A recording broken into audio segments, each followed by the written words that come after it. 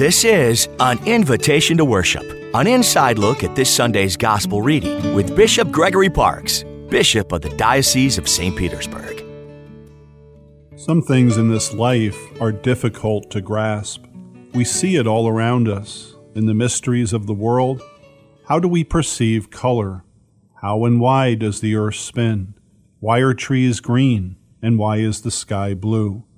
We can prove these things by science, but some things of the world are a bit more difficult to understand, and such was the case in John's Gospel reading this weekend.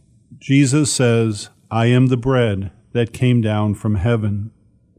This troubled the Jews, for they knew that Jesus was the son of Joseph, the carpenter, and Mary, and they thought, "Who is he to proclaim that he is from heaven?" Jesus tells them to stop their murmuring and to remember that the bread that their ancestors fed on came from heaven, and yet they died. He is the new covenant, the new sacrifice, the bread which will give everlasting life to those who eat it.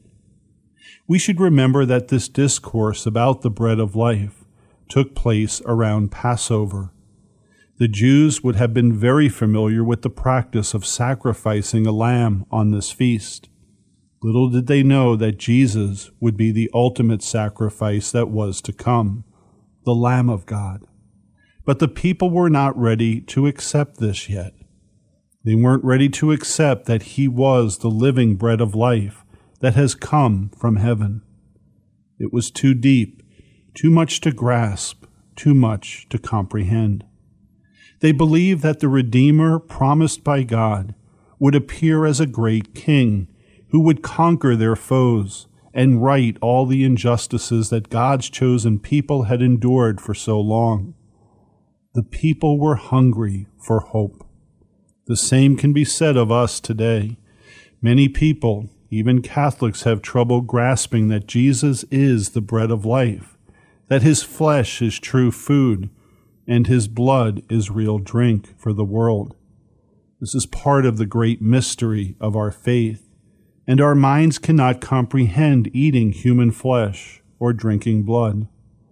Jesus is the spiritual food that helps us in the material and physical world in which we live, to live as Christ has called us to live. To have life in the Spirit, we must receive this life-giving bread, Jesus Christ, who is truly present in the Eucharist. It is he who strengthens us to go out and courageously live the gospel. I'm Bishop Gregory Parks, inviting you to worship with us this weekend.